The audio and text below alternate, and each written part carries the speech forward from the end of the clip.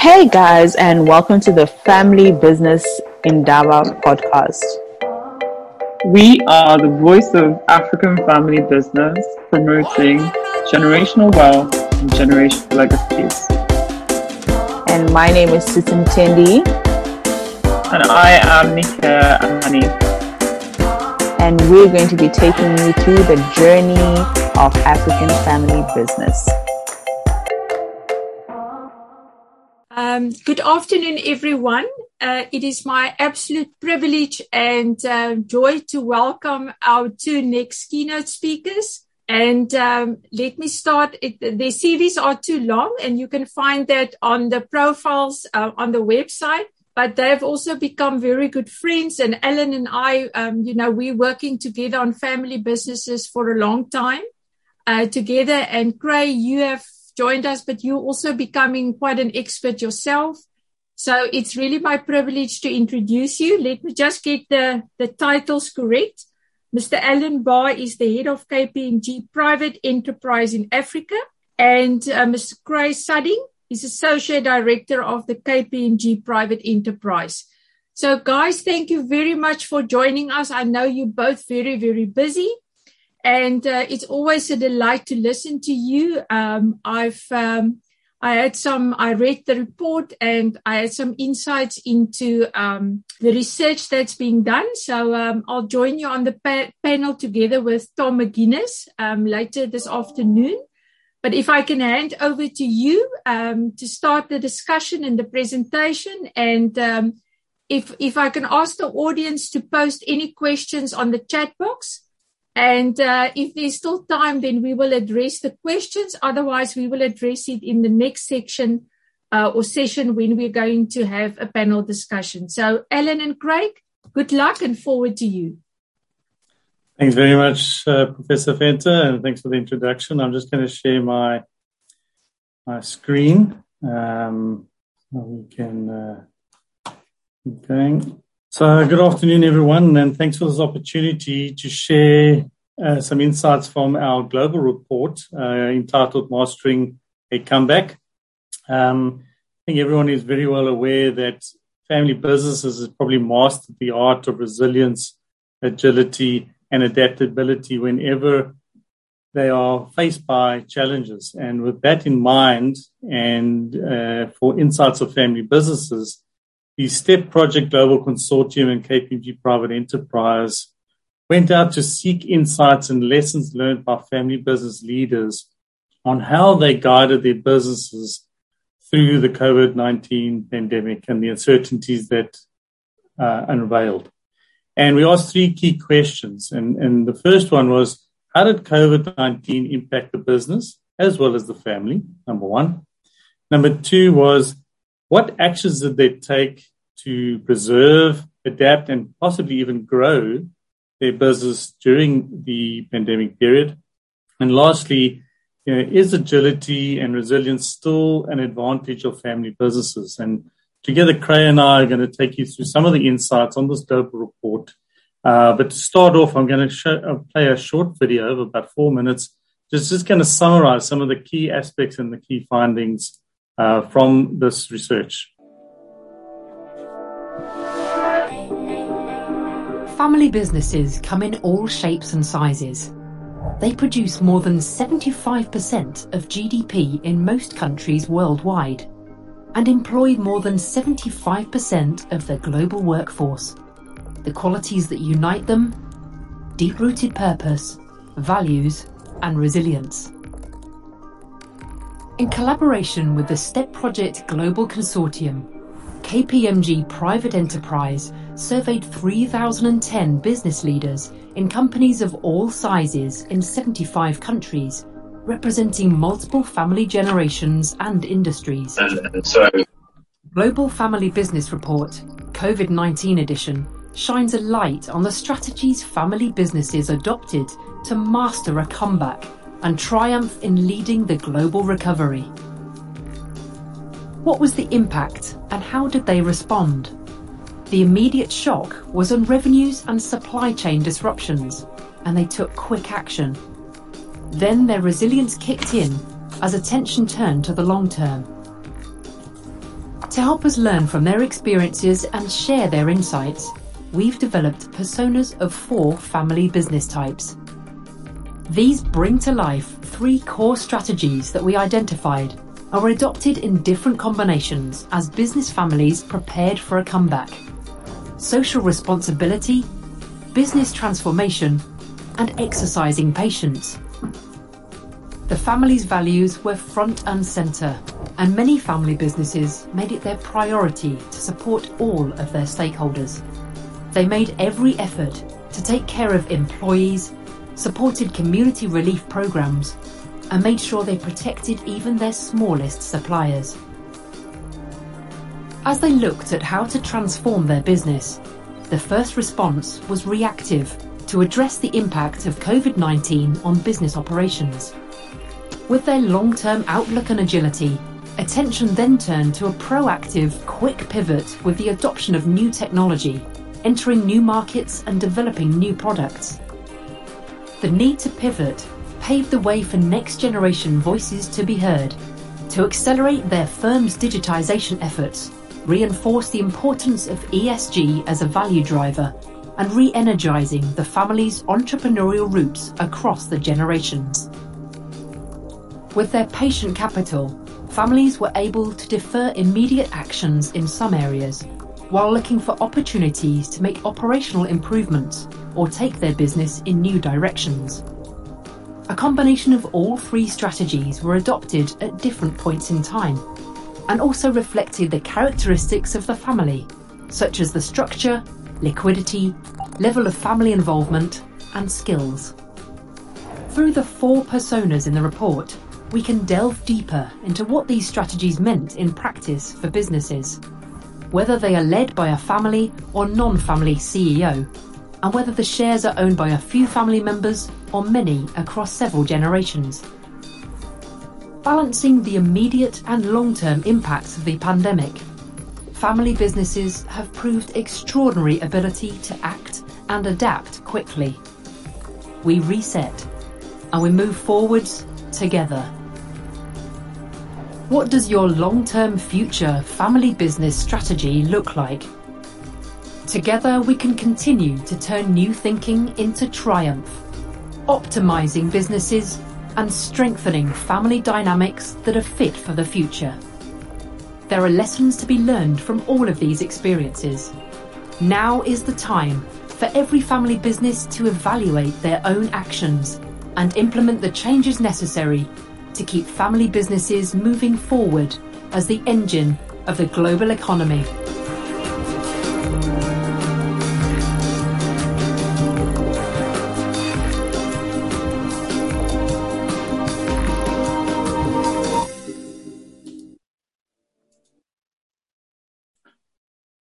So the survey gave us some great insights, and it's the largest survey we've done as KPMG Private Enterprise, with over 3,000 participants ranging from mainly family business, but also got some insights from non-family businesses. It also got insights from different generations, ranging from the first, which was about 42%, all the way to those family businesses that were multiple generations in their business. It also looked at different sizes, feedback from businesses from different sizes, ranging from those with over 200 employees to also the smaller entities of 20 or less. And also, like we said, it was across 75 countries, with about 16% in the Middle East and Africa. I would like to say at this stage that at the same time, this was run almost a year ago, between June and October of 2020. We also ran the African Family Business Barometer at the same time, and we'll share some interesting insights and correlations between this report and what we saw on the barometer.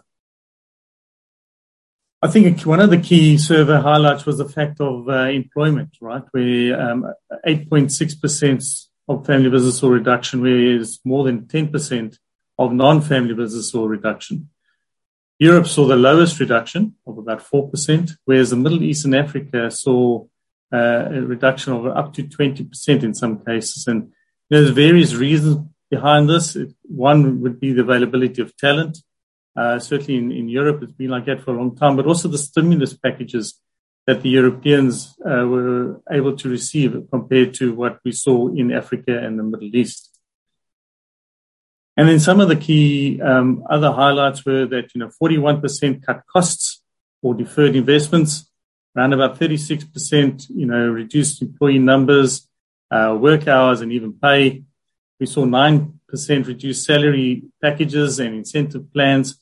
And these are some of the key highlights. I'm now going to hand over to Craig Siding, my colleague, who's going to take us a bit more deeper into the study. Over to you, Craig. Thanks, Alan. Next slide, please, Alan. Yeah, there we go. So, thanks everyone for joining us. And as Alan said, I'm going to dig a little bit deeper into some of the statistics that came out of it. So, Alan mentioned survey was conducted during the early months of the pandemic. And although relatively obvious, the first indicator of the impact of the pandemic being the impact on the revenue levels. And I think what's quite important here is to see that we've seen a decrease across all the regions. But if we focus in on Middle East and Africa, as Alan mentioned, and bring in our Africa Family Business Barometer, which we worked with Prof. Venter and her team at Nelson Mandela University on, we've got to bring a little bit of context into the Africa picture at least, where from the study that we did at a very similar time, pre-COVID, the results from that survey, 70% of family businesses in Africa actually experienced growth during the back end of 2019, with also 82% increase in their staff numbers, and 30% had increased their activities abroad. So just to give a bit of context, yes, in Africa and the Middle East, we saw an 84% reduction in revenues. But I think bringing in the context of what had happened pre-COVID, it just maybe just softens that number a little bit more.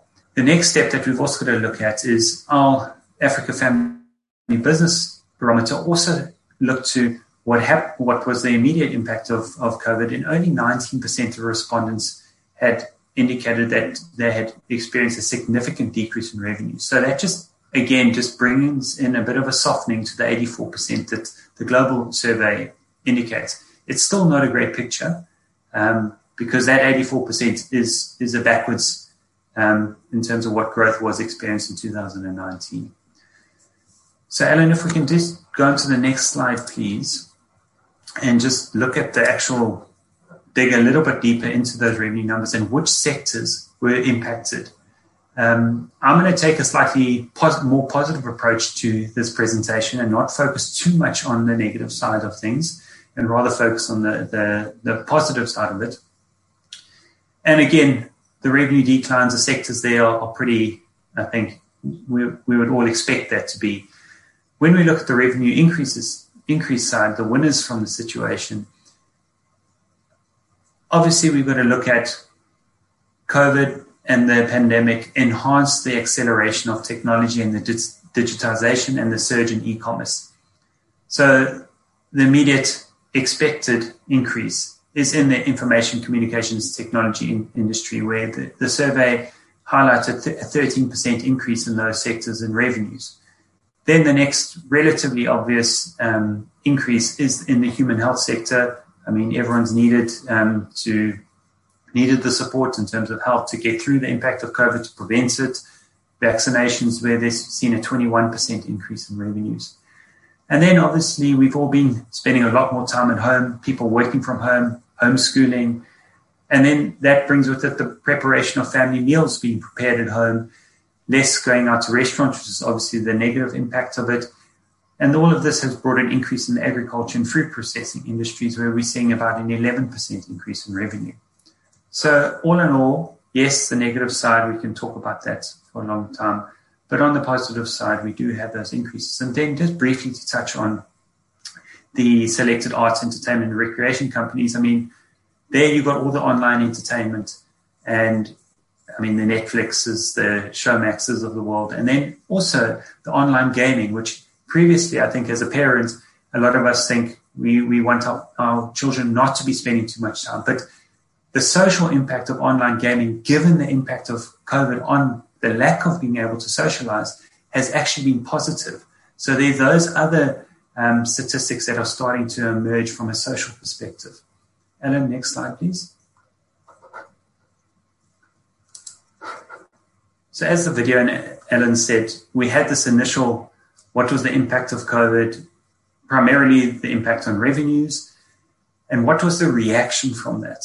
And the survey identified 4 areas where the primary reaction areas were focused: on the employee front, on the costs and investments, on the business front, and then also on your executives. So the pandemic brought about this, or promoted a what-if scenario discussion that had to be done and demanded the critical review, I suppose, of all the downside and upside scenarios for the future of many family businesses. And in some instances, family businesses, as Alan also mentioned, actually expanded, not immediately, but as the pandemic has continued, and actually moved their business from what the family business is known for to other areas of business. And it's mainly because of their ability and the social capital that they can collaborate and work with the external stakeholders, and they've also got the financial capital to make these changes. But let's go back to what the initial reaction was. So Alan, if you don't mind going to the next slide and just dig a little bit deeper into those 4 categories. So here, as you can see, across those 4 categories, in each region, there were different focus areas in terms of how the impact was going to have, the reaction that family businesses had.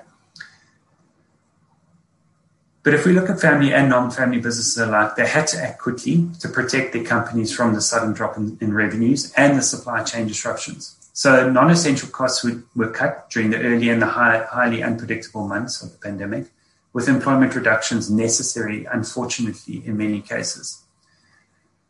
Although some had business continuity plans in place, what we found is that many family businesses found themselves unprepared.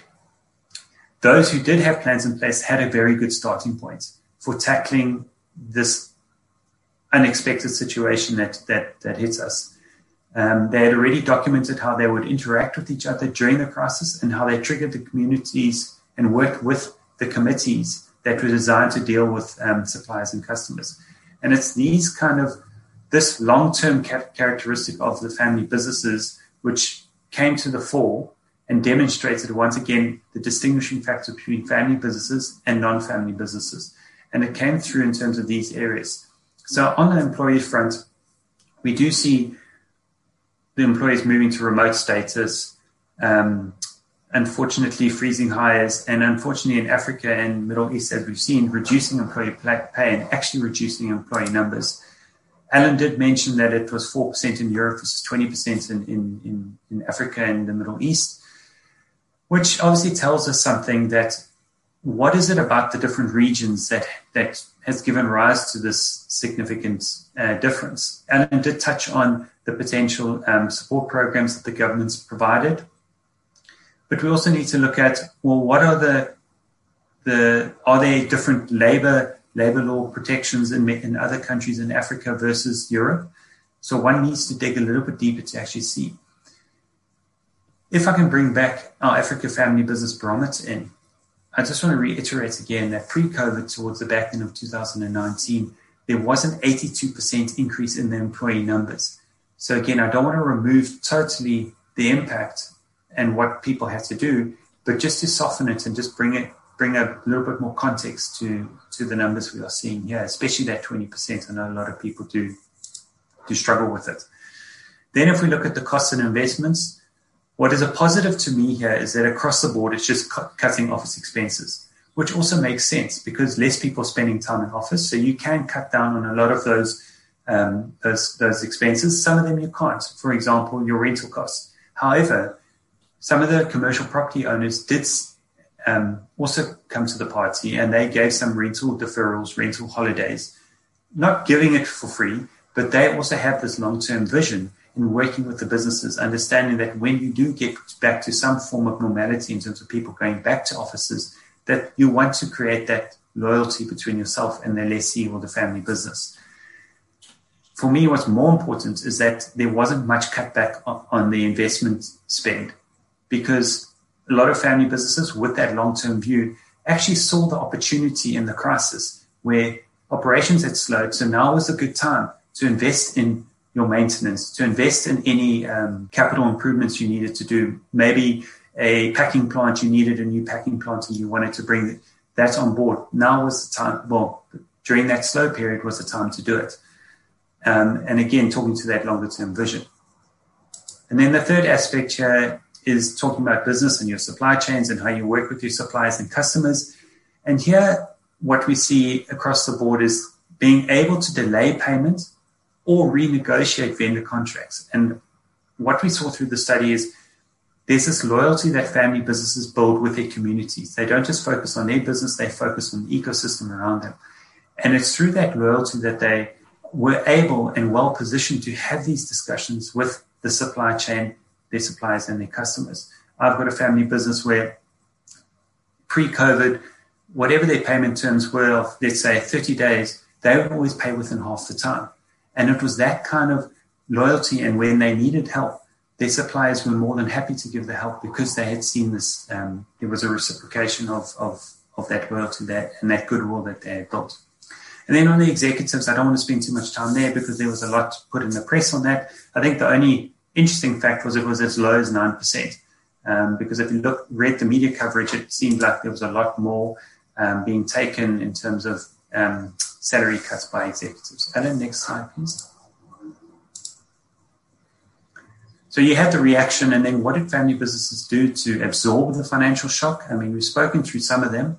Alan spoke to employee executive actions where family businesses across the board saw an 8.5% decrease in their employment costs, whereas non-family businesses are 10.2%. So there immediately you see the benefit of a family business and how a family business wants to look after its employees. There are the other aspects here of hiring freezes and all of those things I'm not going to spend too much time on. The one area I do want to spend time on is, again, the cost-cutting measures. A lot of family businesses, due to their ability and agility in their decision-making processes, when they looked at their inventory levels, a lot of them were able to adapt the use of their inventory for goods and services that were necessary during the pandemic. As an example, PPE. Clothing manufacturers were able to produce PPE, which was in short supply. Home office equipment, so changing it from office equipment for the office and making it for the home, adapting it slightly. Sanitizers, I mean, we saw the alcohol industry in South Africa in particular take a knock, but a lot of them use the byproduct of their production process to create sanitizers. So it was that agility, and again, family business not being stuck in a rut and not being able to move quickly and swiftly. Next slide, please, Alan. So continuing with the absorbing the financial shock. Some of the statistics that came out, again, the business reactions. The one I want to focus on first here is the 26% of family businesses that were able to take on additional debt.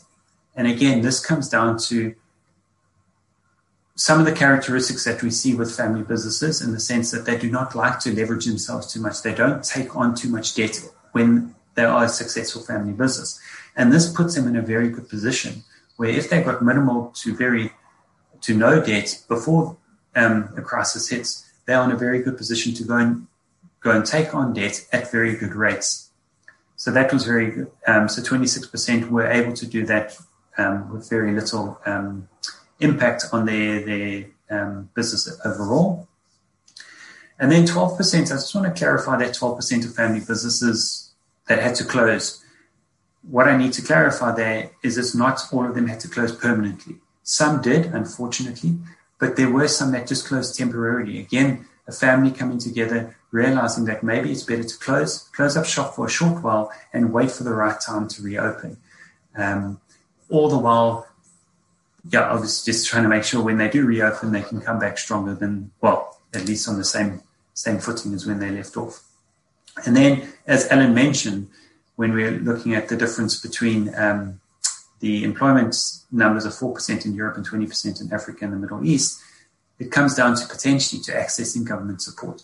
So we've seen globally the government support that's been made available. And again, family businesses weren't immune to the pandemic, so they also had to access government support, and they made full use of it, with 21% looking to the government subsidies to support or supplement the salary losses. Again, that 20% in Africa and in the Middle East of employment cost reductions is an unfortunate, because I think we all know the family business that we work with, they've tried their hardest to retain their employees in that regard. Alan, next slide, please.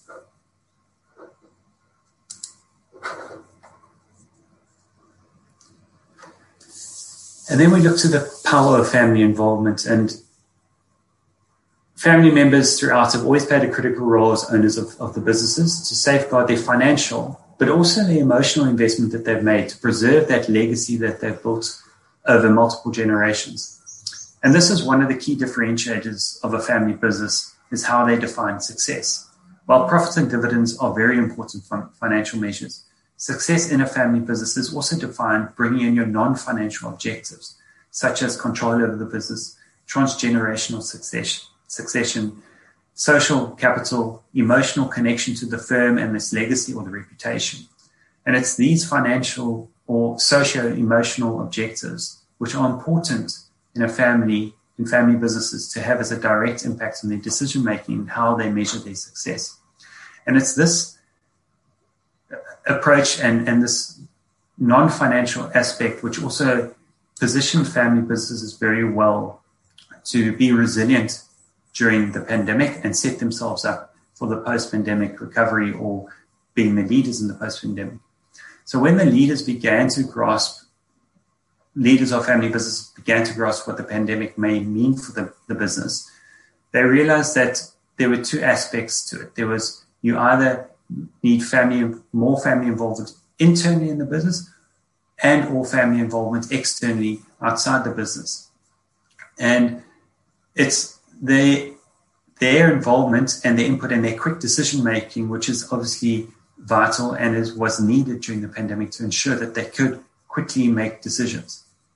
So for many family businesses, the unexpected yet positive outcome of the pandemic was the gift of time.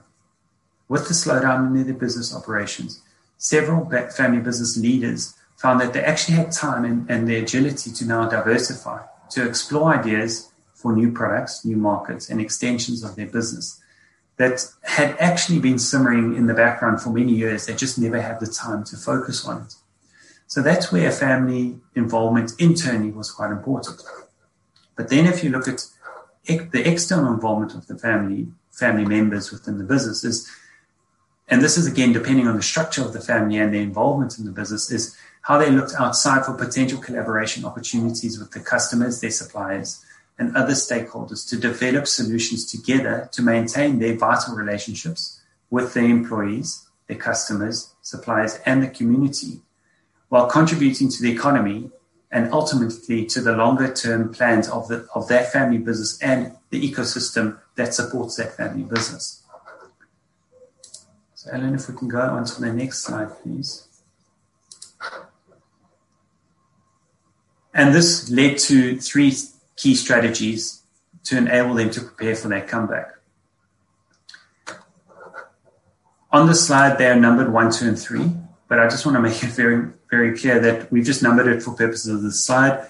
In terms of how family businesses took on each of these strategies and in what order, and whether even some have taken on some of these strategies, there's no ordering to it at all.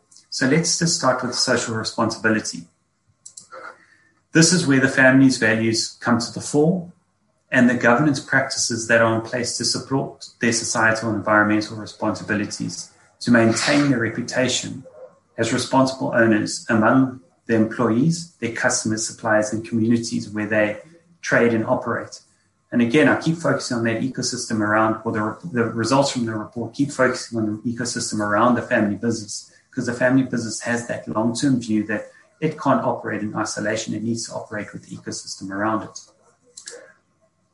Moving into the business transformation strategy, it's this concept of pivoting and the importance of encouraging a transgenerational entrepreneurship mindset, which is the focus of this strategy, which enables the passing on of the business successfully from the generation to generation, and includes actions such as streamlining operations, implementing new financial measures, creating new products, exploring untapped markets, and adopting new technology solutions to pivot the business. This is particularly where we see the next generation proactively seeking to ensure that the new business models include transformational ESG strategies and using the resources responsibly. So you can start to see now the social responsibility and the business transformation coming together, and also the importance of the next generation. In terms of statistics that came out of the study, 42% of family businesses were more likely to deploy a business transformation strategy than non-family firms were, which is quite an interesting statistic, but again, does show the difference in terms of the involvement of the family and their longer-term view, and also their view on their impact on the communities and the ecosystem around them. And then very unique to family businesses is this exercising of patience. And this strategy is more around what we term patient capital, where family businesses don't take immediate action to address, or didn't take immediate action to address the impact of COVID. They invested rather in this patient capital, where they were prepared to take their time to fully assess the situation before taking long-term actions that may have far-reaching longer-term consequences. So what they did is they leveraged their patient capital to understand the full impact of COVID on their business and others in the industry, observing the immediate actions of many of the competitors.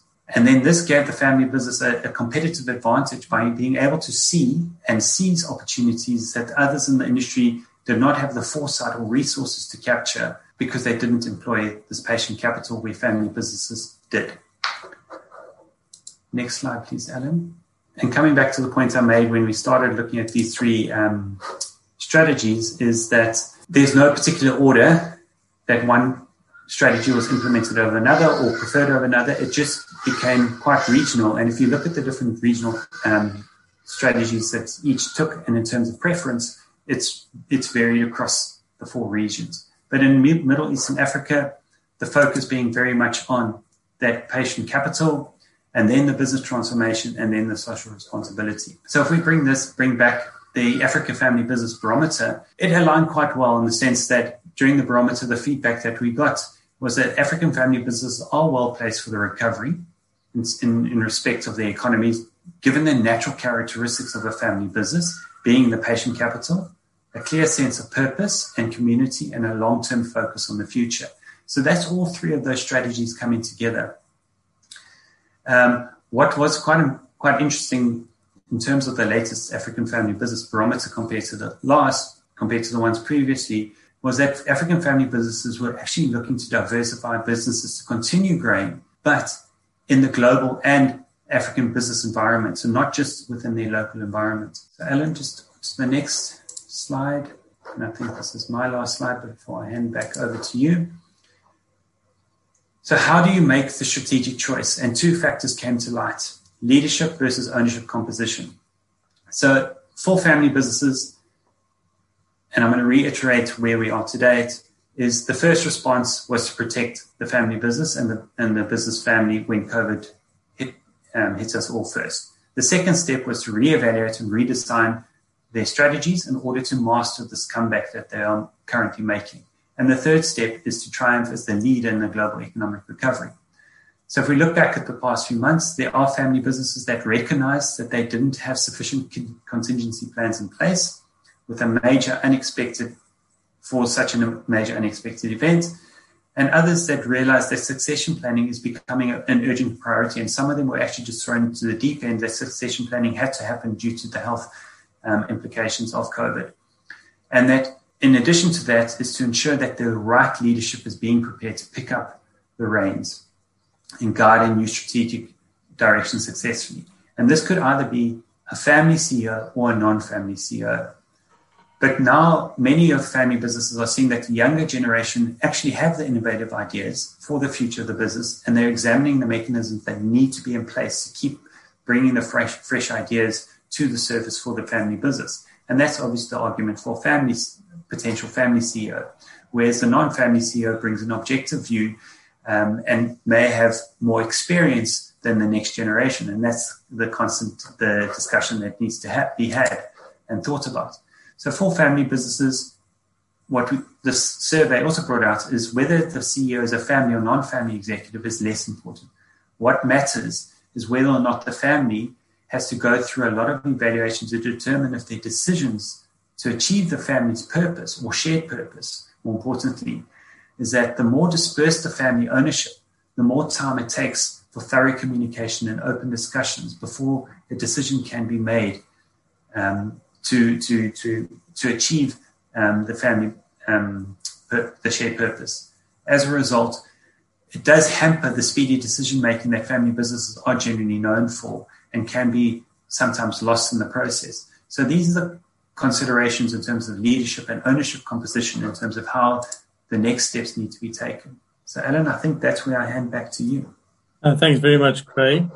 And if we look at the strategy choice, it not only depended on the ownership factor and the leadership, but what we also saw through the survey, it also was impacted by the size and age of the firm, as well as a number of family generations that were engaged. And hence, the survey identified 4 family business personas. And we're going to go through each one of these, namely the family corporation, the family consortium, family enterprise, and the family venture. And we're going to look at how did they adopt which strategy and how, and it was impacted by these factors.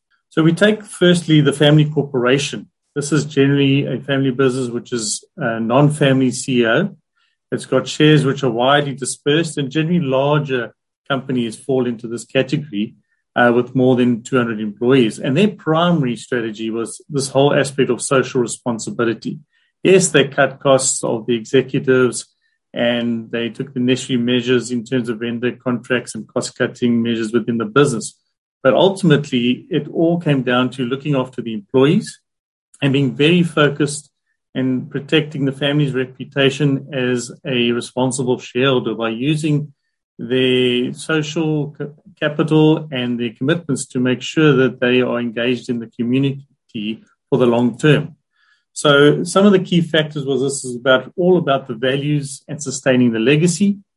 Like I said, they were able to make necessary measures from a cost-cutting point of view, but key was maintaining the relationship with both their suppliers and customers and ensuring a good communication strategy and flow of information for all their stakeholders, the shareholders, the customers, the employees, etc. And this was a big focus and a success of the family corporations. Now, if you look at the family consortium, this on the other end is led by a family CEO. Once again, shares are widely dispersed and a number of generations working in the business. Approximately 45% were of smaller businesses. But once again, social responsibility was also one of their main focus areas because they knew the importance of the employees, they knew the importance of the community. But in addition to that, they were able to pivot their organization and start through a business transformation far quicker than the family corporation, most likely because of the smaller size of the businesses, as well as the impact of the family in driving these changes. So key success factors, using the family's resources to sustain the legacy, taking both financial and non-financial actions to mitigate the business, active involvement, using the creativity and adaptability, and then strong leadership from senior management, especially the family CEO, underpinned by that purpose and values of what the family was known for. Very, very important in the success of the family consortium. Thirdly, you have the family enterprise. Now, this is a company led by a non-family CEO, but here the shares are concentrated amongst a small number of family members, generally first to second generation businesses, and once again, also on the smaller end. And they adopted all 3 strategies, being social responsibility, business transformation, and exercising patience at the same time. And what we gathered from this is that there was clearly some challenges between the management of the business by a non-family CEO and the governance by a family corporation which had a small number of role players. And hence they had to deploy all 3 strategies at the same time instead of prioritizing. And you can see that in the success factors. They try to grow the business, but at the same time reducing the expenses. Supporting the family was quite key. Collaboration with external stakeholders, identifying new suppliers, But once again, as with the other two, supporting the local communities by leveraging their firm's expertise. They also looked at developing new innovative products and services that were fit for purpose. So for this business, there was an immense amount of pressure and activity going on because they're deploying all three strategies at the same time. Last but certainly not least is the family venture. These are those companies that are led by a family CEO, small number of shareholders, generally in their first generation, not older than 30 years, and less than family employees. And their strategy was that exercising of patience was primary, followed by the business transformation. And as Craig mentioned, we saw this a lot amongst the African and Middle Eastern countries or regions where they weren't positive, but they were optimistic because of where they come from. And therefore, they exercised the patience to see what would happen, because whatever action they took would have long-lasting effects. And this was the approach of the family venture, but they were also able to quickly transform their business and take opportunities that were happening in the market. So if you look at their success factors, the family is strongly embedded in the business. They're able to recognize the time to pivot, but also make tough decisions quickly because of the nature. But also fundamental, similar to the family corporation, was keeping the lines of communication open with all stakeholders. And that was fundamental in the success of the family ventures. So some of the key takeaways, if you look at the initial shock, it was experienced by both family and non-family businesses. They had to quickly move to reduce the impact and the shock on the business by the sudden decline in revenue in order for them to survive. But then when it came to the short term, the resilient DNA of the family business starting to kick into action, and they started to take financial and non-financial decisions. Things from a financial perspective, negotiating vendor contracts, cutting employees' pay, or in some cases having to reduce it. But on the non-financial side, what they aim to do is, bring in more family members to support, but at the same time using those relationships that are built over a long time and engaging with customers, engaging with suppliers to make sure that they continue in business. And that was some of the key short-term focus areas. But the real success for the family businesses was the focus on the long term. And then not only on profits and dividends, but more about how do we protect and sustain the family for the future. And that focus on those three strategies. Number one being social responsibility and really maintaining their reputation as responsible owners for the employees and for the communities in which they operate. Then there was the option of the business transformation, where not only were they cutting costs to make sure that they were leaner, but at the same time looking for opportunities in new markets, looking to introduce the next generation because of the digital transformation that was taking place, and ensuring that transgenerational entrepreneurship continued in order for the business and the family to survive. And lastly, the aspect of exercising patient capital, using that had been created, knowing that they had to wait and see, because whatever actions, as Craig has mentioned, would be taken would have long-lasting effects. So this focus on the long term was critical in enabling the family business to master the comeback from the COVID pandemic at the time. And this is a year ago. And there's some key lessons that have come out of that. But the one thing that was key and clear is that one size does not fit all. And still today, there's discussions being held on families in terms of assessing, where do they diversify their business? How do they diversify their wealth? Which are the jurisdictions? The key aspect is in terms of their governance practices and processes, and are they fit for purpose? And what do they need to do in terms of, number one, making sure that their corporate governance is right, but at the same time, the family governance. Do they have plans in place to put an emergency CEO in place? Who makes those decisions?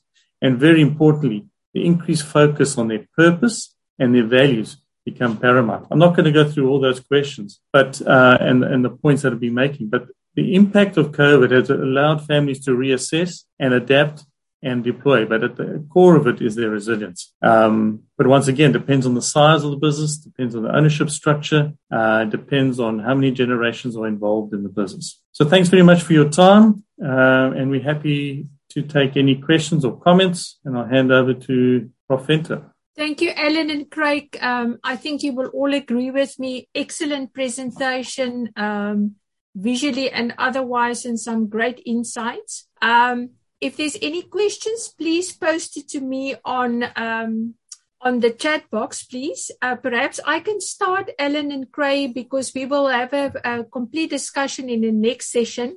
But I want to ask you, from your personal opinion, and from you have now worked internationally on the global report as well as the one in Africa and also specifically in South Africa, have you really found a big difference in terms of the family businesses looking after the employees, taking on a softer approach to the business during COVID than would otherwise be the case?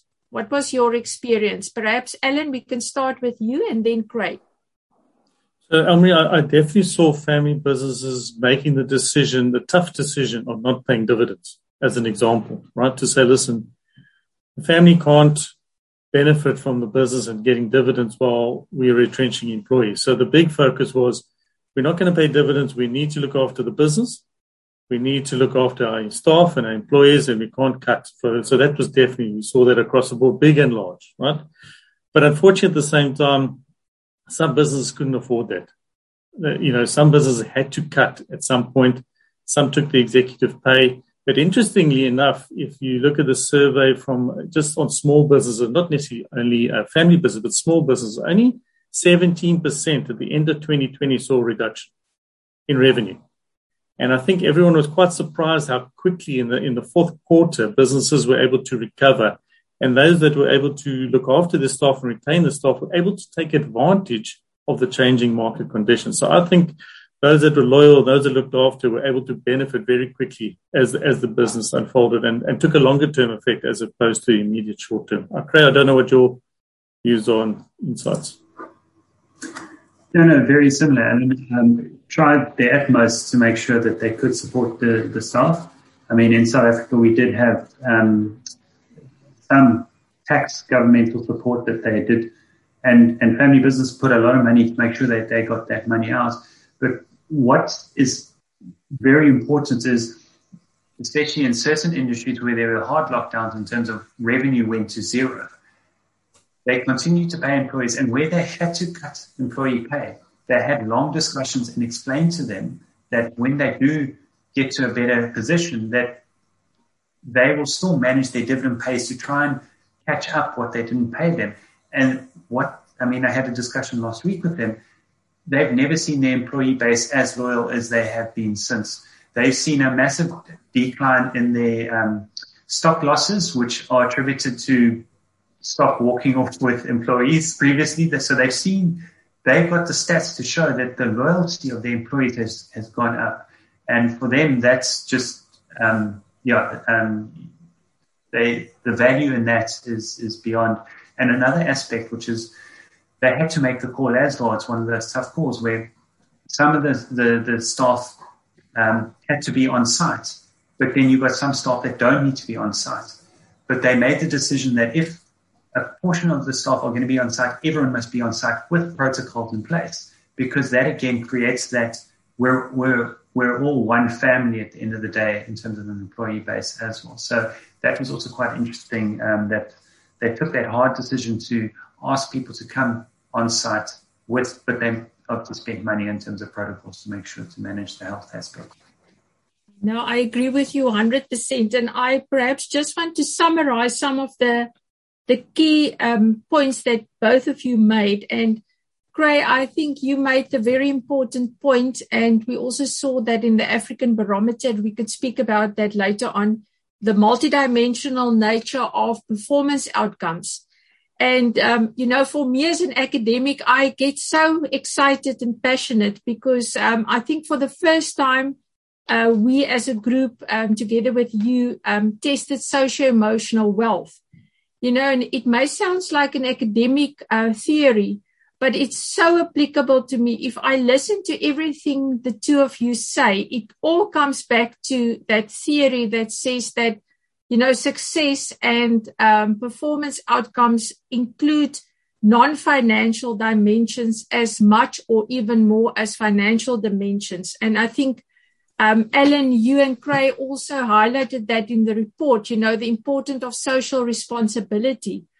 And what you just said, Cray, the fact that you almost have a more loyal employees after COVID because you have made tough decisions and sacrificed dividends in with regard to retaining employees. And that comes back to the DNA of family businesses. Besides the long-term orientation, it comes back to the socio-emotional wealth, building strong relationships inside and outside of the business, but also that reputation. It's important in their DNA, in the personality, to maintain those relationships, even in terms of tough times. And as you will see, that's why family businesses outperform non-family businesses when it's tough economic times. So I can just, everything that you're saying here from a practical point of view, I can just find it all back to, the socio-emotional wealth theory and the importance of the unique nature of family businesses. And then the last comment that both of you made, and I think specifically, Cray, you emphasized that, is the importance of social capital, human capital, patient capital. And I think that comes a lot more natural again. It's part of the unique nature of family businesses, to have social capital, human capital, and patient capital. I like that term that you use in the report as well. So I think what is wonderful for me, if you look to explain the insights, then there's a lot of common ground. And thank you so much. I don't know if Titi or Nika still want to make a remark. And Alan, if I perhaps can then start with you, and Craig, if you can have the last say today then for this session. Alan, what would you say taking family businesses on the African continent forward in terms of what you have seen? You have now emphasized no one size fits all. What do you think? Is there some 2 or 3 practical tips that you can give to the family businesses that's tuning in today? What should they look out for? So, Amri, I think that each generation must learn from one another.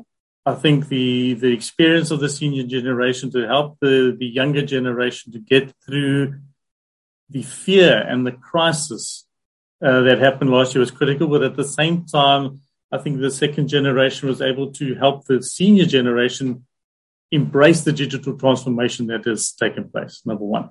And the other big thing I think that people mustn't underestimate is the importance of effective governance in their businesses, both within the family and the organization, to steer the business into the future, into long term. It's not a tick box approach. A appropriate culture of effective governance is so important, and sticking to those rules and involving that and developing that is what will be the 2 comments.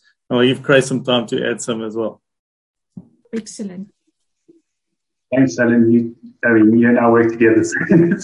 But I think maybe I'm going to just use words. So for me, it's communication, it's planning, and ultimately, and I'm not punting us, but I'm saying just generally, when working amongst each other as family, there's going to be emotion. So you need an independent person to just help manage that emotion when you are planning and communicating. And that's, for me, I'm just going to stop there because Alan spoke to it as well. No, excellent. And I think that comes back to the title of your presentation, and that is, it's literally, there's no one size fits all, but it all comes back to communication, planning, and then also to latch on what we said this morning. Alan, you just mentioned an appropriate culture, but I think an underlying very important issue that was highlighted this morning is values and the shared vision and identity. And I think there's several speakers who's going to come back to values and how that's entrenched and transmitted, especially Welcome in his presentation. So, Alan, also very important point is embracing the digital transformation.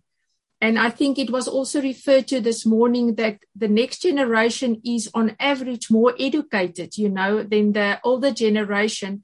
And that's a very important point that you made, Alan, is that generations should work together. Instead of being competitive with each other, I think it should be a team approach and collaboration.